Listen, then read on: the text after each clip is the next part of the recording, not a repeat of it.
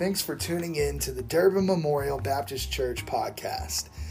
We're a group of sinners saved by grace alone, through faith alone, in Christ alone, and here you will hear the Word of God. It's once again an honor and a privilege to have this opportunity to divide the Word of God together as a church. I want to begin this morning by asking just a very simple question. Do you ever feel overwhelmed? Do you ever feel like overwhelmed? Do you feel like the weight of the world is weighing down on you? Do you feel like there's a million different voices pulling you in a billion different directions? Do you feel like the to-do list is ever growing while nothing is ever actually getting done? Do you feel like you don't know how to pick a side in the midst of a monumental argument? I want to model transparency for the church and tell you all that this week had the opportunity to feel like that in my own life, to check many of those own boxes in my own life. I started out this week at the Kentucky Baptist Convention. I was there Monday and Tuesday, and it was a really great meeting, but I left filled with ideas that are going to need to be turned into actualities before they're forgotten. And we were also told about all the innumerable amounts of mission needs and opportunities there are across the state and across the world. And each of them have good value, but there's no way that we can participate in them all. And that leaves me thinking about all the people that are being left unserved. And then when I returned on Wednesday, I was met with a multitude of challenges that needed to be given directions. On Thursday, the doctor decided that we're going to induce our boy on a date that's a little bit sooner than what we were thinking about before. But if he comes sooner, then the house isn't quite ready to go. And so yesterday we spent every day doing all the cleaning around the house that we could, getting prepared for Christmas. We got Thanksgiving coming up this week, Christmas coming up in a little bit. I haven't even started Christmas shopping. And should I have started Christmas shopping? On top of all of this, anytime I get on the internet or check the news, the world is screaming, the sky is falling. Feels like there's so much to do and no time to do it, and apparently one wrong move could tear the tiny thread holding this society together. I don't tell you this because I think that I am especially stressed above others, that I need your pity. I'm not saying that at all. I would guess that many of you have much more pressing matters going on in your own lives than I do. I actually had a really good week. Sure, there were challenges to overcome, but things never got to the point of hyperbole that I was showing there a moment ago. Things never got to the point of overwhelming, and that is because God used His Word, the very section that we're going to be looking at today, to produce the peace of Christ and prepare me to go through a week of challenges. Amen. Hear me out. I am not suggesting that I, Brad Pierce, have some special access to this amazing spiritual security that raises me above everyone else. On the contrary, I'm nothing. I'm no one. And I stand before you today as a humbled man testifying to the grace of God. I stand before you today to let you know that Scripture is more than words on a page. It's the Word of God that pierces to the division of soul and spirit. It teaches, reproves, corrects, and instructs, through the hearing of which comes faith. And the living and abiding Word of God is the imperishable seed through which we are born again, convicted of the Holy Spirit and sealed unto the day of redemption. Amen. Here's what I'm getting at. In this time we are about to be celebrating Thanksgiving, I'm shouting Psalm 62. After the introduction there, it says, "For God alone my soul waits in silence. From Him comes my salvation. He only is my rock and my salvation. My fortress, I shall not be greatly shaken. For God alone I wait. From God alone comes my salvation." Amen. God alone is my rock. God alone is my salvation. God alone is my fortress. So when the rain comes and the storms start trying to rock the boat, I shall not be greatly shaken. God is worthy to be praised in all situations. When you don't know God, it's easy to get caught up in business and confusion of this world. But when you have been saved by grace through faith in Jesus Christ, the main priority is made clear and there is peace amongst the chaos. The reality is, Christians still struggle with the sinful flesh. We are prone to forget the truth of the gospel and the peace that it provides. So today we're going to see a formula for enjoying the peace of God while living in a chaotic world. Let's go ahead and show that. We're going to fill in the blanks as we go, but our intention today is to create a formula, to look at a formula for enjoying the peace of God while living in a chaotic world. If you would, open your Bibles to Philippians chapter 4. Philippians chapter 4, and we're going to start in verse 4, but before we get there, I'll give you a little background on the book. Paul is writing to the church at Philippi.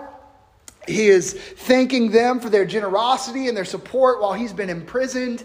Paul, being so committed to the functioning of the local church, also provides them with some guidance for some of the issues that they were going through. He warns them about false teachers, much like what we were reading about in 1 John when we walked through that series. And then in the verses directly before where we're going to pick up today, in verses 2 and 3, Paul is addressing a situation in which the church, there's a dispute happening in the church, an apparent dispute between two ladies within the church. He instructs the church to reconcile the differences and remain focused on the work of the Lord.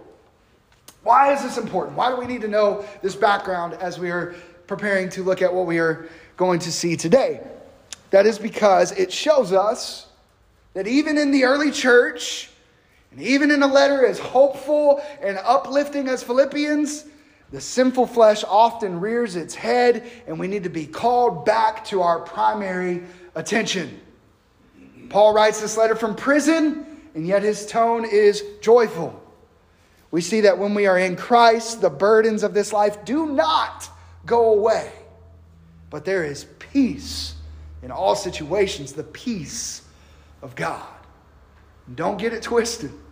This is no mere cliche. In the text, we'll see how that peace is manifest in our lives. Philippians 4:4 says, "Rejoice in the Lord always. Again, I will say, rejoice." The first piece of this formula is praise. Praise. When the world seems like it's crashing down around you, praise the God who is your rock and your salvation. Remember the context of this verse. Paul had just instructed the church to fix interpersonal issues that were going on. There was a lady spat going down in the church, and he says, fix the issues that are going on. Y'all got to fix this. And he reminds them that they are on the same team. They enjoy the same salvation. They work together for the Lord. And then he says, rejoice in the Lord always. He doesn't just say it once. He says, again, I will say, rejoice. See, this is completely contrary to the nature of the flesh. We've all heard the saying, misery loves company, right? When something bad happens, our first inclination is not to lift up praise. But that's exactly what we're called to do. Praise reorients our attention where it belongs, even in the midst of calamity. Yes, I am suggesting to you, the next time you face a time of conflict, lift up praise to the Lord. Seriously. Lift up a praise to the Lord. Through our praise, we are reminded that God is in control and He uses all things for the good of those who love Him. Amen. When your boss is coming down on you over a missed deadline, lift up a psalm of praise. When you're overwhelmed by the never-ending to-do list, Lift up a hymn of praise. In times of loss, lift up a song of praise. I know that this sounds counterintuitive. But when you have been saved by the grace of God and understand that He is in sovereign control, you understand that He is worthy to be praised. Amen. As Paul puts it, this is not just sometimes worthy to be praised, but always rejoice in the Lord. I saw this play out beautifully recently. Many of y'all might have been familiar with local pastor Tim Parsons. I didn't know him, but I knew people who knew him, and I've only heard wonderful things about him. He passed away a few months ago from the virus. And here's the public statement that his wife put out online. She said, Tim went into the arms of Jesus around 1 a.m. this morning. We were able to be with him, so he was surrounded by his family, and we prayed and worshiped with him as he peacefully entered the presence of heaven. He will be greatly missed, but we trust our Heavenly Father as we know that no matter what, He is good, all caps, exclamation point. Amen. Praise reorients our heart to the God of our salvation. Praise produces peace. But Paul continues. Look at verse 5. Let your reasonableness be known to everyone. The Lord is at hand. So we have praise, and then we have remember. We enjoy the peace of God when we praise and when we remember. What is it that we are remembering? That the Lord is at hand. The Lord is at hand. That refers to the closeness of the Lord. This is a reminder that we abide in the Lord and the Lord abides in us. In Psalm 119:51, we read, but you are near, O Lord, and all your commandments are true. Galatians 2:20 says, I have been crucified with Christ. It is no longer I who live, but Christ who lives in me. In the life I now live in the flesh, I live by faith in the Son of God who loved me and gave himself for me. We can be reasonable in times of chaos because we know the Lord lives in us. We live by faith in the Son of God. He loved us. He gave his life for us. Church, we got to remember the gospel. If there's been one theme that I want recognized throughout my ministry here at this church, I hope that it is the centrality of the gospel. Amen. The gospel should permeate through every single thing that we do. Spurgeon told a story of an old preacher who was critiquing a young preacher, and the young guy got up and he preached a sermon and came down and he asked the older preacher if he liked it. The old man said, no. The guy said, why? I did all my study. I did everything I needed to do. And the preacher said that there was no mention of the gospel. There was no mention of Jesus. The boy said, well, there was no mention of Jesus in the scripture. And Spurgeon recorded the old man as saying back, but do you not know that from every little town and village and tiny hamlet in England that there is a road leading to London? Whenever I get a hold of a text, I say to myself, there is a road from here to Jesus Christ. And I mean to keep on his track till I get to him. Well, said the young boy, but suppose you're preaching from a text that says nothing about Christ. The old man said, then I will go over hedge and ditch, but I will get at him. The point the old preacher is making there was not that we have to force something upon the text to make a connection to Jesus, but rather that all of God's word leads to redemption through Jesus Christ. Amen. Jesus is the gospel. Amen. Why must we remember him in all things? Why must we focus on the gospel? Because if he is the center of God's word, and he is the center of our salvation, he must too be the center of our lives. Amen. Even when times are especially difficult. Remember, the Lord is at hand. Let your reasonableness be known to everyone. we read there in verse 5. When we understand that we have been reconciled to God through the complete work of Jesus, Christians should be the most reasonable people on the planet. We should be content in our circumstances. We should be generous with our gifts and our forgiveness. We understand that we have been promised eternity in the presence of the Lord. We understand that the toils of this life will fade away as we pass on to glory. The Christian should be grounded in the faith and live with hope. We shouldn't live like those who have no hope.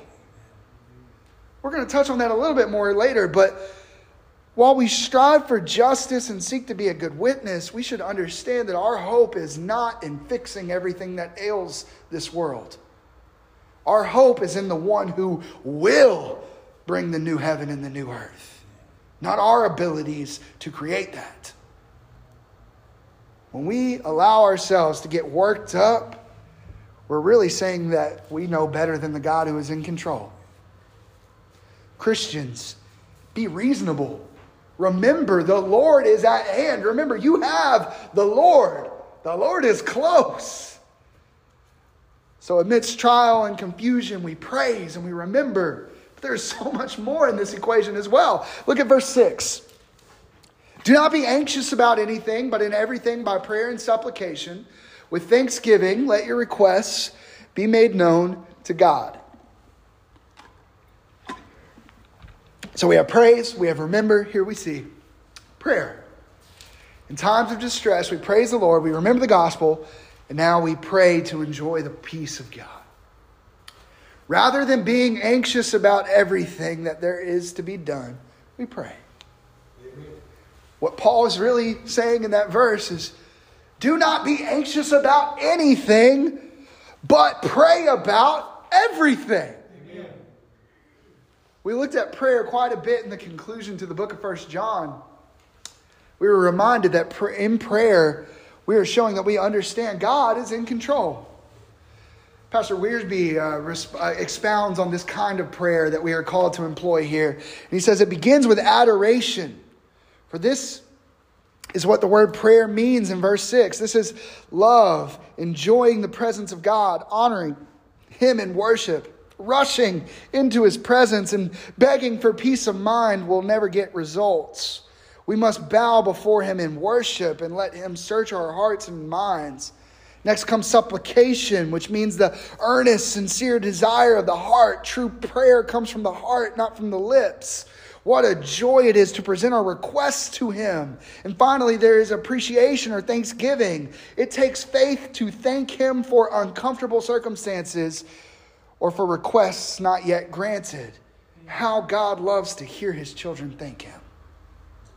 Praying like this will lead right into our next portion of the formula. Look at verse 7. And the peace of God, which surpasses all understanding, will guard your hearts and your minds in Christ Jesus. Here we add humility. Humility. In that quote that I read a moment ago from Wiersbe, it said, it takes faith to thank God for uncomfortable circumstances or for requests not yet granted. I would add that it also takes humility to thank God for uncomfortable circumstances or prayers not yet answered. It takes understanding that God's ways are higher than my ways. God's thoughts are higher than my thoughts. We come before the Lord humbled by His grace. In verse 7, we saw that the peace of God guards our hearts and minds. That peace is humbling because it surpasses even our own understanding.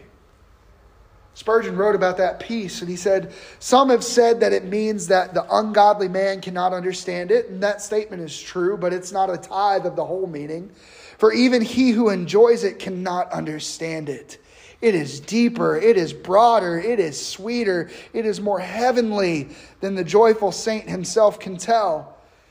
He enjoys what he cannot understand. What a mercy that such a thing is possible, for otherwise our joy would be narrow indeed. Y'all, we must be resolved to know that it is so much greater than we could ever comprehend. Christians can live with a humbled contentment, knowing that they're in the hand of God the Father. Our hearts and our minds are guarded by the peace of God. MacArthur notes that that term guard is a military term. It means to keep watch over. God's peace guards believers from anxiety, doubts, fear, and distress. God provides that peace through Jesus. Our hearts and our minds are guarded in Jesus Christ. The peace of God is only made available through Christ. I'm reminded of the hallmark verse of this past year for me. 2 Corinthians 5:20 and 21 says, "Therefore we are ambassadors for Christ, God making his appeal through us. We implore you, on behalf of Christ, be reconciled to God. For our sake, he made him to be sin who knew no sin, so that in him we might become the righteousness of God."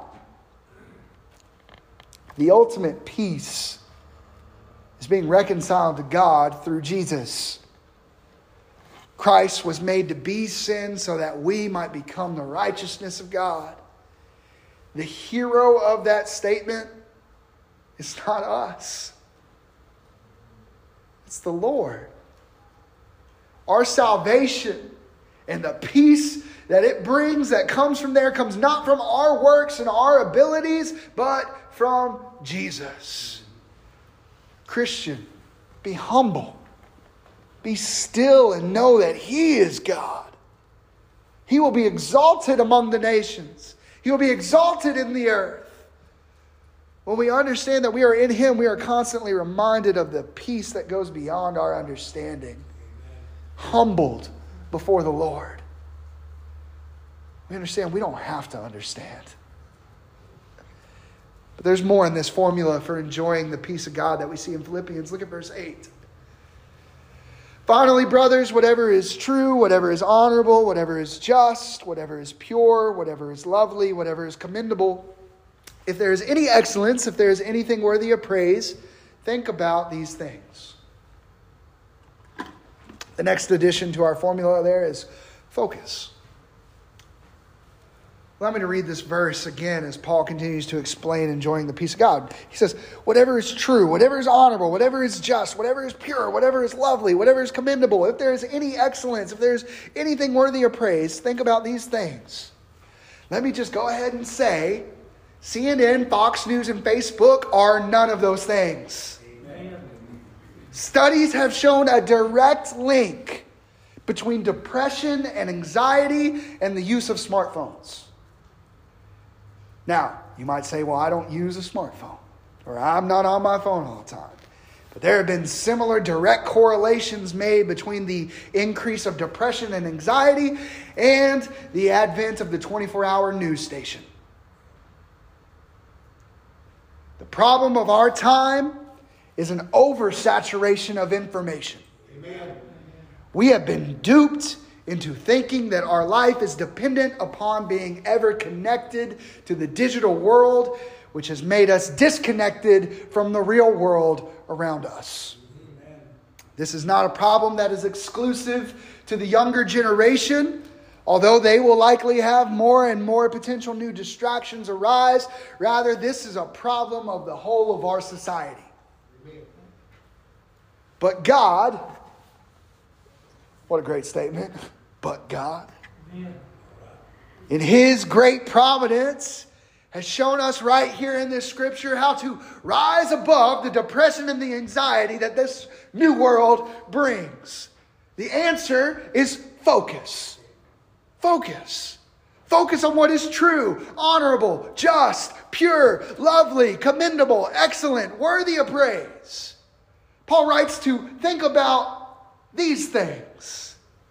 Paul uses the word whatever, and that might sound vague to us, but it points us in a great direction.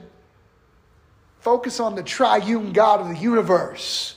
God the Father, God the Son, God the Holy Spirit, and focus on his word. You want to know whatever is true, honorable, just, pure, lovely, commendable, excellent, worthy of praise? Those things are. If you want to enjoy the peace of God, spend less time on Facebook and more time on the good book.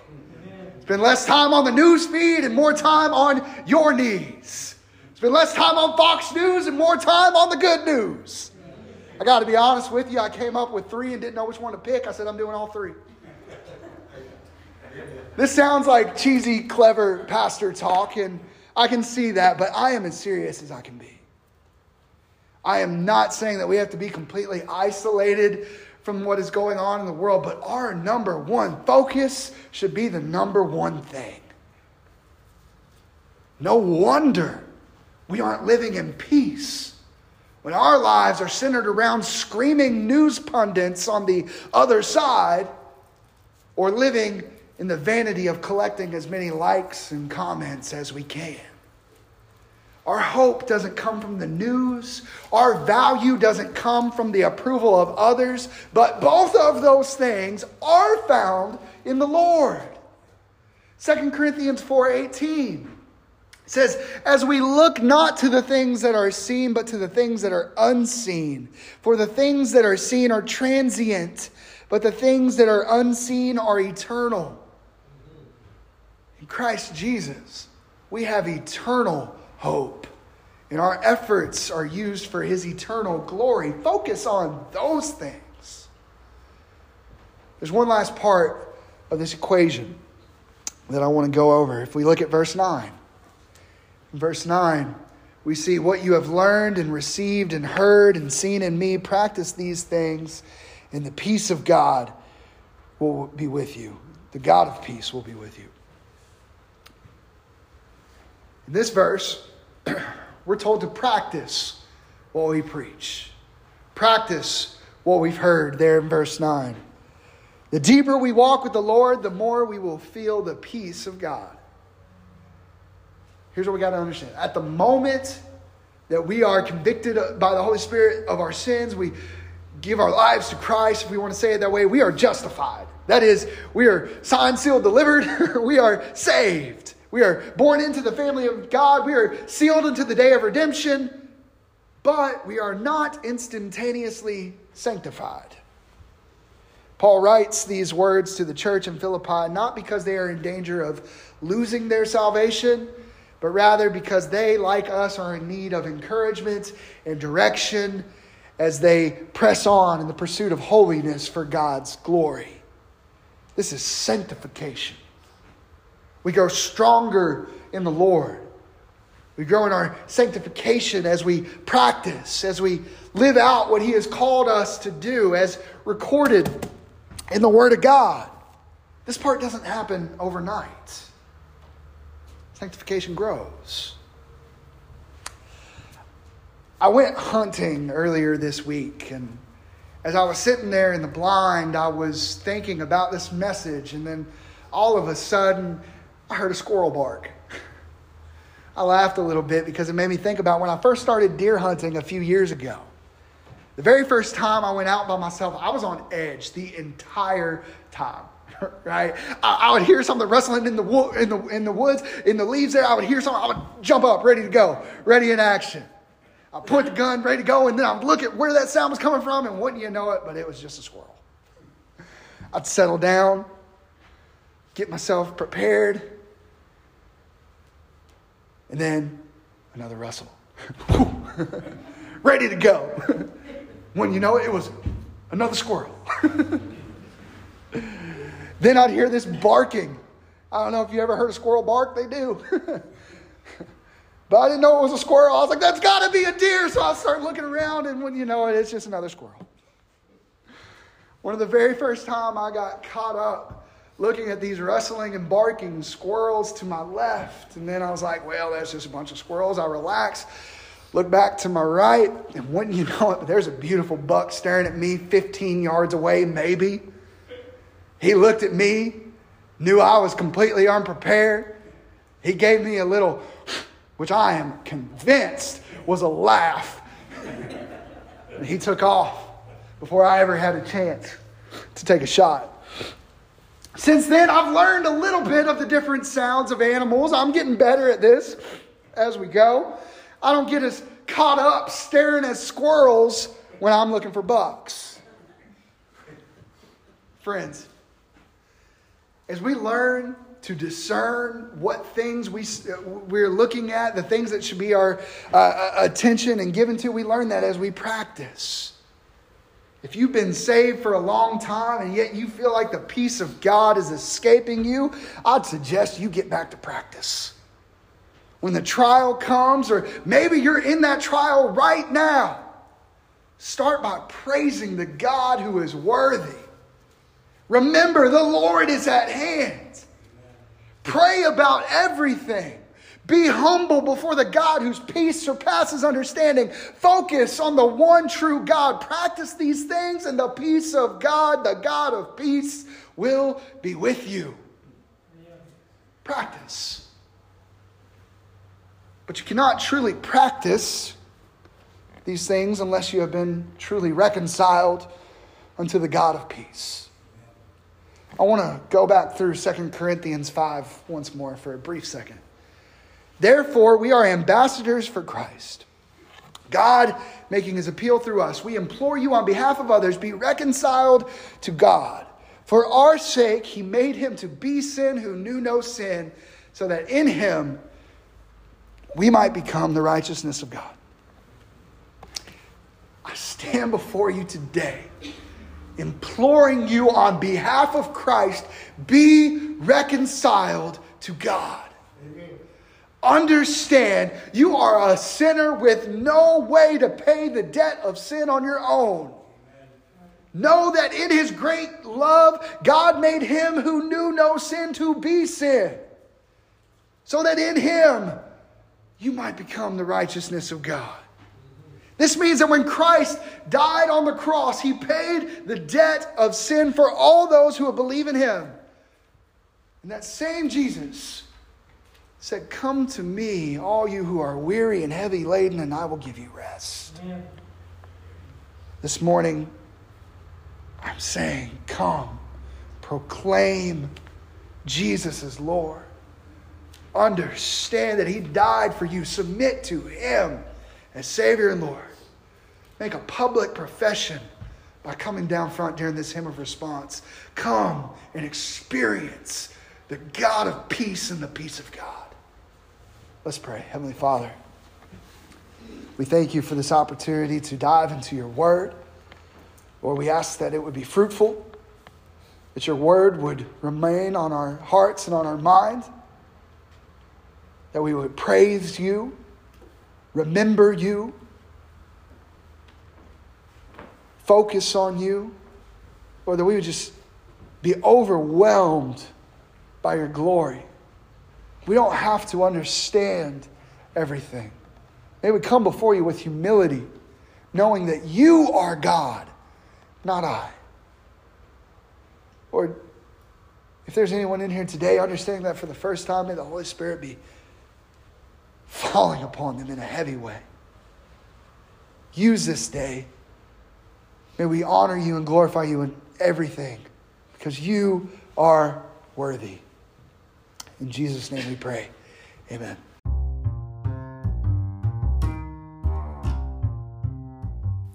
Thanks for listening to this edition of the Durbin Memorial Baptist Church podcast. If you want to find out more about our church, you can check out www.durbinchurch.org. You can find us on Facebook, Twitter, and Instagram, or you can give us a call or text to 859-813-0369. Also, you can shoot us an email at brad@durbinchurch.org. Have a wonderful day and God bless.